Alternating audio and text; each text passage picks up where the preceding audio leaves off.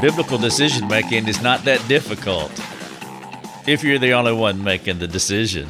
Oh, there's challenges, of course, but it's much easier if you're the only one making the decision and you're the only one that's affected by the decision. But once the number of contributors to the decision-making process increases, the more challenging it will be to navigate the process with humility and no sinful reactions. Welcome to the podcast. I am Rick Thomas. You're listening to Your Daily Drive.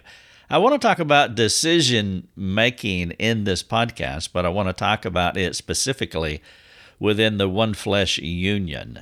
Marriage type counseling, marriage guidance, marriage advice is the most common thing that we do. And at the heart of all marriage issues is this idea of decision making. And so I have an article here, and I want to share it with you in this podcast. The title of the article is called Guidelines for Making Decisions as a Couple. I want to give you several guidelines, and I'll go ahead and let you know up front. I have 20-something, about 28 questions that I'm going to share with you. They're sprinkled throughout the article that is in front of me, the podcast that you're listening to. And so I would encourage you to get on the website. This would make an excellent homework assignment for you and your spouse. You can go on a few dates over the next couple of weeks, and you can read the article. It's 2,000 words, but the real heart of it are the questions that I'm going to ask you, and these 20-something questions would be fantastic. Not just conversational starters, but it'll get into the meat of your discussions and what you need to address. Now, maybe decisions come easy for you as a couple, and you have that symmetry, and you can make decisions, and you're glorifying God and all of that. But most people have a difficult time, and that's why I want to share this article with you. If you have a specific question about this article, well, you know what to do by now. Go on our website and ask it. It's free. Get on our community forum and ask your question, flatten it out, change the names to protect the guilty, and ask us about decision-making or anything else. There's a short video here as well. It's around 10 minutes maybe. You can watch it, and it is on the process of decision-making. I also have an article here about that, and there's a couple other articles embedded as well. So you could spend a lot of time just around this idea, but I want to give you some tips they're really foundational. They're context. They give you the context that you need to make decisions. Now, if you want to know how to make a decision, then read my article, How to Make a Biblical Decision, which is embedded here. It's one of the most read articles on our website. The video that's embedded here also is one of the most popular ones that people view because this decision-making is a big deal. So let's get into it. Welcome to marriage. When two singles become one flesh, the decision-making process changes dramatically. If you are married, you know that. If you are not, welcome to your future. Because the married couple is actually one person seeking to put Christ on display in every way. The way that I have historically taught my children about what daddy and mommy are is I'd hold up one finger or I would draw one line down a piece of paper, and I would ask them in the context of mom and dad, I would ask them, what is that? And they would see the one finger or the one line, and they would say, well, that's y'all. That is you all. You're one flesh. You're one person. And because that we are one person, it is essential that we work through the decision-making process with God-glorifying goals in mind. The married couple, they are partners, equally responsible to each other and to God for what they decide and for how they work through the process of decision-making. It's not just about the goal, the outcome, the decision that you come to, but it's also about the process. And if you're not careful, The process can be so arduous and so awful that it can have long-term repercussions. There can be a negative residual effect if you just bang out a decision and the process is horrific. And so it's not just about the goal that you come to or the decision that you arrive at, but it is about the process. So in this article, I am going to lay down a few general and biblical guidelines that can serve any couple when it comes time to work through a decision. Now, if you're not married, you can use these thoughts to help with your critical decisions, because the critical decisions that you make, God willing, hopefully, you have enough sense to know to make those decisions in community. The big decisions we shouldn't make in a vacuum, isolated, man on a mountain, and no one else is involved. There is safety in a multitude of counselors, and you need at least one other person to help you with the decision. And so this would be very helpful for a single person to listen to and to take heed and work through these questions. Perhaps you have a good friend that you can share with. I would recommend that you do that. Now, you can adapt the application questions at the end of each section. I have 3 or 4 sections, ideas that I want to share with you, and you can adapt these questions to anyone who is collaborating on a decision. I recommend you take time to answer all of the questions after each section that I provide here. Now, if you're married, this will be an excellent opportunity for you to work together. It will make a great date. So let's go ahead and get started. Let's see what I have here. I have 1, 2, 3, 4, 5, 6, and 7 points. So I have 7 points that I want to cover with you. And the first one is maybe the most important. You cannot sin. Regardless of the issues discussed or the particulars involved in the decision that you're working through, there is no situation where it would be appropriate or permissible for either partner to sin during or after the process. This mandate is not only common sense, it's biblical.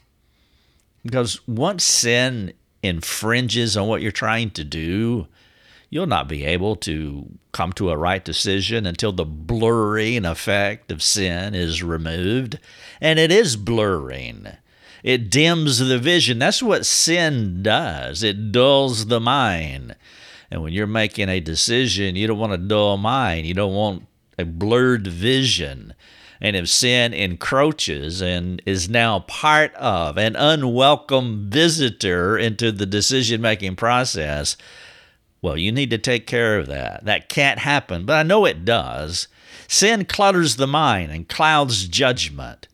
If a spouse chooses to sin, the most immediate item on the agenda that day, that night, is to repent. Removing the sin at this juncture is more critical than the decision you're attempting to make. Please listen. You can't move forward until you take care of the division that is in your one flesh union. It happens all the time. None of us are immune from sinning, especially when we're passionate and feel so right about what we want to do. And that's why I added an article inside this one here, 13 Steps to Repent Fully. You need to know how to repent, because I promise you, young person, you're about to get married, I promise you that you're going to sin against your spouse when it comes to this idea of decision making, and you need to know how to repent. You can't move forward until you take care of it. If someone chooses not to repent, not to change, it will be even more difficult to come to an agreement. Too often couples get into sinful arguments while trying to make a decision and never fully repent, which keeps the breach in place. This outcome creates 3 problems where only one previously existed. Here they are. The first problem was the decision they were trying to make. That's the original issue. But Somebody, maybe both, but somebody started sinning in the process. Now they have two other problems besides the decision that they were trying to decide. The second problem, they introduced sin into the conversation, and it divided them. So you have the original decision that you're working through. Now you're divided, so you can't come together. And then number three, a lack of full repentance will keep you divided. Thus, you can never make a right biblical decision until you come together and resolve the sin that is between you. Refusing to discuss what has divided you is called a complicating matter. It piles on or complicates the decision-making process. Think of sin like a human being, like another person. And you and your wife, or you and your spouse, rather, are in the living room and you're trying to work through something, and then somebody gets sinfully angry. Well, sin comes in, that human being illustration. Sin comes in and piles on both of you. Now you have the decision that you're trying to work through, and you have this thing that is on top of you trying to divide y'all and wrestle you to the ground. And if it is not removed, it could be analogous to trying to swim with leg weights on. So point number one, you cannot sin. Here's a few questions for you to think about. Are you working through a decision in your marriage? Okay, good. Number two, are there any tensions or unresolved issues between you and your spouse? Number three, can you bring up your tension and get things out in the open? If you can't, you've got a problem. Not just the decision you're trying to make, but it's the sin problem, the divisive problem. Number four, are you generally characterized as a willing repenter, a quick repenter? If you're not, why not? And so point number one, you cannot sin. Point number two, decisions should not take long. There could be something wrong with a relationship when it takes a long time to come to a decision. Now, I realize there's data gathering that you have to do, and there's due diligence. I'm not talking about being impulsive here. That's not what's in view. And perhaps you're not going to act on what you decided for a few months or even years. But once you get your data collected, once you have done your due diligence, the actual decision-making process should not take that long. If someone is holding out by refusing to agree with the other person, it does not necessarily mean the hesitant spouse is wrong. Maybe the one who wants to move forward is wrong, and the one holding out is in the right. Holding out and not moving forward, thus you can't come to your decision, it could be God's kindness to the one who wants to get on with it. Maybe God is keeping the couple from making a dumb decision that they would regret for many years to come. That's why Jesus' sober warning about self-awareness is critical in Matthew 7. Why do you see the speck in your brother's eye and do not notice the log in your own? How can you say to your brother, let me take the speck out of your eye, when there is a log in your own? You hypocrite, take the log out of your own eye, then you'll see clearly to take the speck out of your spouse's eye. Let me ask you a few questions about this point. Decisions should not take long. How difficult is it for you to acknowledge that you were wrong? Having self-awareness, looking at the log in your eye rather than speck fishing. Number two, are you willing to entertain the thought that your spouse could be right? Now, the problem with that question is that the spouse who is unwilling to assess themselves and really wants to blow through this decision, you know what they're going to do? Hey, yeah, did you hear Rick? Rick said you should be willing to entertain the thought that I could be right. Well, that spouse, that's a dumb spouse, by the way. That's an ignorant spouse. That spouse needs to flip it around and say, oh, well, maybe I am wrong. Question number three, can you clearly articulate your spouse's position? Do you understand what they are saying? It would be good at this point to turn it around and say, you articulate what your spouse is trying to say, the point that they're trying to make, and prove to yourself and prove to your spouse that you understand their position. You're just not trying to bowl them over. Question number 4, what are the good points about the other person's position? Point number 1, you cannot sin. This is the title of the podcast, Guidelines for Making Decisions as a Couple. You cannot sin. Number 2, decisions should not take long. Number 3, borrow brains. Proverbs 11:14, where there is no guidance, a people falls, but in an abundance of counselors there is safety.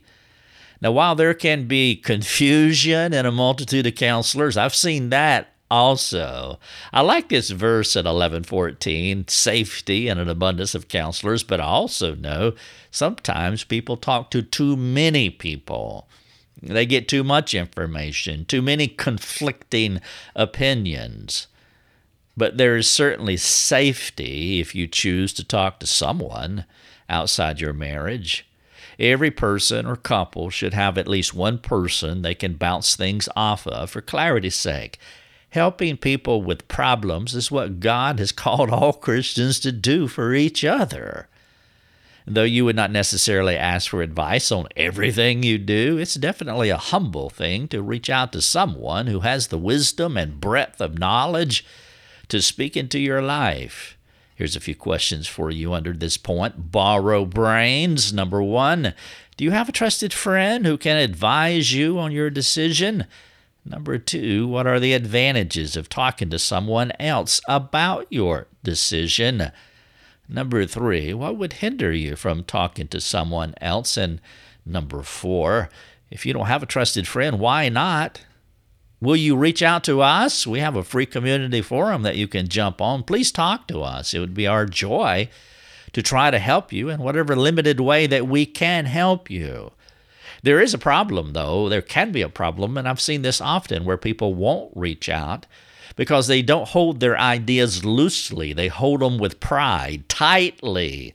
They're stubborn, and they don't want to submit their ideas to other people because they are afraid of what the other person may say. Guidelines for making decisions as a couple. 1, you cannot sin. 2, decisions should not take that long. Borrow brains. Number 3. And number 4, the husband is not a dictator. The husband and wife are a team who balance each other out for God's glory and their mutual benefit. There have been many times when my wife has appealed to me because her conscience was not coming to terms with some of the decisions that I was thinking about making. In those cases, I listened to her appeals. My wife is a Christian. She loves God.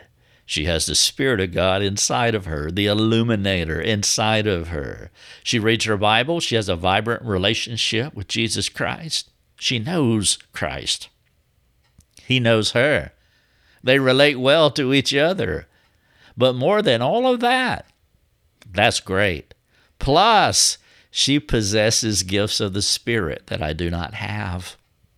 The things the Spirit has given to me are not identical to what He has given to her, which is why I do not see her as an irritating appendage to our marriage. Lucia is an instrumental asset to what the Lord is doing in our lives. She's my most valuable ally, and I would hope that I'm her most valuable ally. And I trust her walk with God and the wisdom that He gives her. I want her to know what she is hearing. I want to know what she is hearing from the Lord. I'll get it out eventually. I want to know what she is hearing from the Lord. This point, the husband is not a dictator. A few questions to think about. Does your spouse have a relationship with God? Now, maybe they don't. Now, if your spouse is not a believer or not a mature believer, there's some things to work through there. Number 2, are you willing to tap into that relationship and learn what God is revealing to your partner? Question 3, are you willing to accept the possibility that God may be leading your spouse in the right direction? Number 4, are you more about being right Or are you more about discerning God's perspective, regardless who came up with the idea? It's kind of what I was saying earlier. Some people just don't want to submit their ideas to the public domain. And I'm talking about one or two trusted people, not the entire public domain, because they don't want that feedback, because they are afraid that the person is going to say no. This point is the husband is not a dictator. The next point, the wife is not a doormat.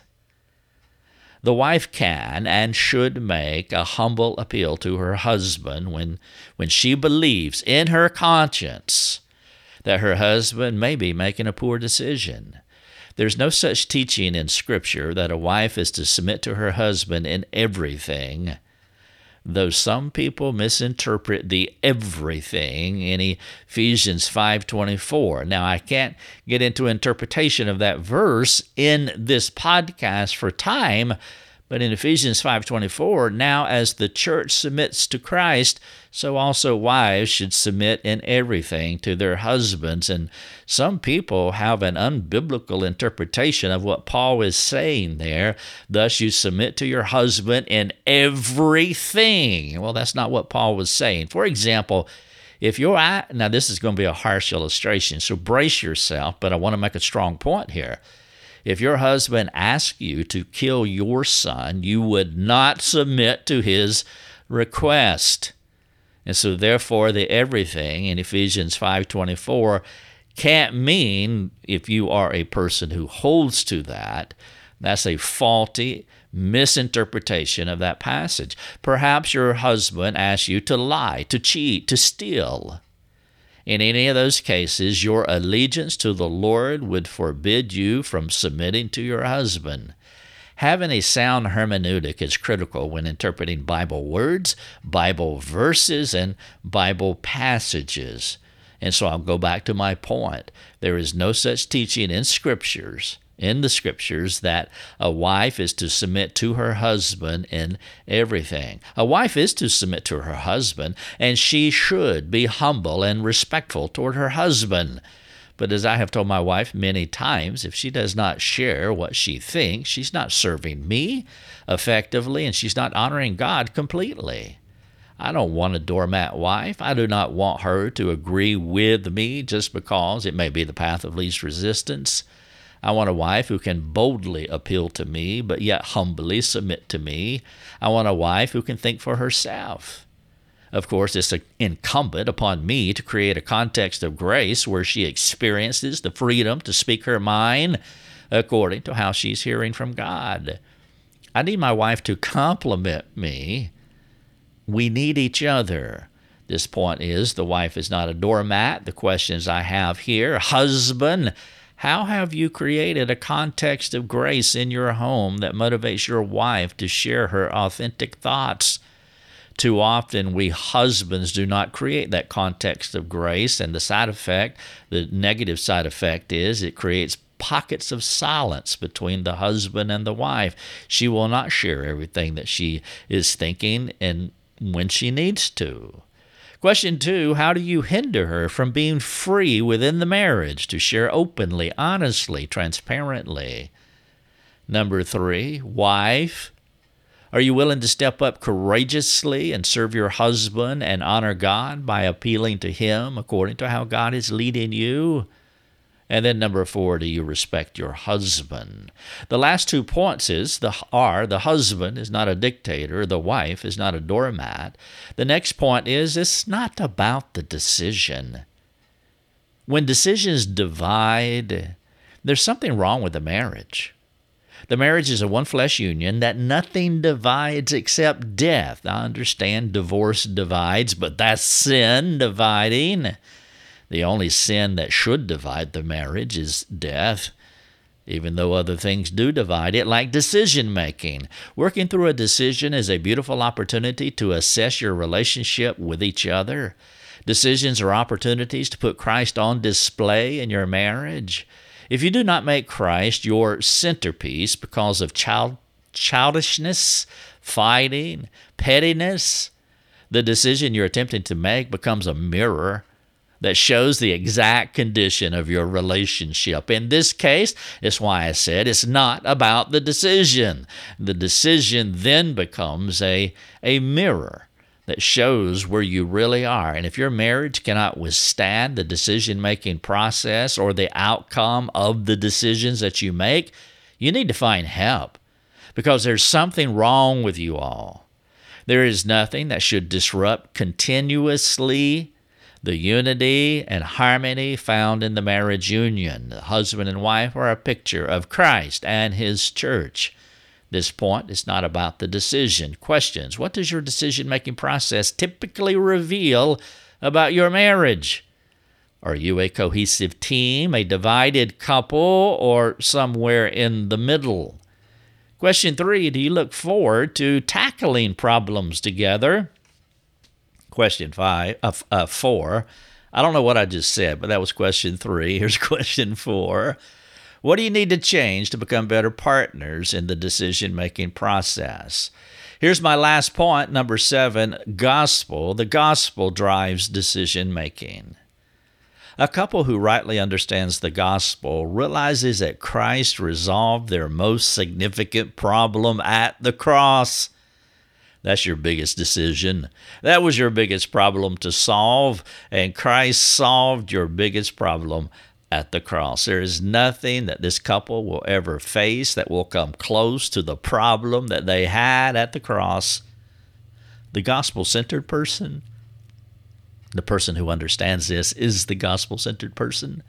The gospel-motivated couple interact with each other as a grateful couple who see all of life as a gift. You see, if your worst problem in life has been resolved, life is a perk. Life is a blessing. This couple is not controlled by what they get or do, because they live in the daily awareness of they're doing far better than they deserve. Their pressing needs and their most frequent desires do not dictate or drive them. They live in daily contentment that Christ offers through the gospel. Gratitude characterizes them. It's no longer about wins and losses. Their ambitions are for the glory of God, not for personal gain or glory robbing. They will accept a no. No, we can't do that, just as easily as they accept a yes, we can do that. It's not about either one, but about accomplishing God's will in the relationship. There is no tug of war between them, but two people pulling the same direction. They are mutually cheering each other while living in the daily amazement of the gospel. This is what the gospel does to you. It brings that kind of stability to your soul. It brings that kind of contentment because your greatest problem in life has been resolved at the cross. You have a shalom that passes all understanding. And so this couple is free for freedom. God has set us free. Therefore, they are seeking the interest of others more than their own self-interest, which is what Paul said in Philippians 2. Do nothing from rivalry or conceit, but in humility. Count others more significant than yourselves. Let each of you look not to his own interest, but also to the interest of others. This last point, gospel drives decision-making. Here's a few questions to ponder. Number 1, how does the gospel affect your spouse in the decision-making process? Evaluate your spouse as it relates to the gospel. How does the gospel affect your spouse? And then turn it around. How does the gospel affect you? Question number 2, do you have to win regardless of the outcome? Why or why not? Why or why not? Do you have to win regardless of the outcome? Number 3, are you genuinely seeking to accept your spouse's position? Are you working to accept your spouse's position? And number 4, is it your first instinct to find the good in your spouse's point of view? Again, the verse I read, Look out to the interest of others. Count others more significant than yourself. The title of the podcast is Guidelines for Making Decisions as a Couple. You cannot sin. Decisions should not take that long. Borrow brains is number 3. 4, the husband is not a dictator. 5, the wife is not a doormat. 6, it's not about the decision. And number 7, the gospel drives decision making. You want to talk about this? Let us know. Get on our forums. We would love to chat with you. Your Daily Drive is a production of rickthomas.net, a global community that is seeking to live more productive and inspiring lives. If you'd like to learn more about our community, please go to rickthomas.net. rickthomas.net.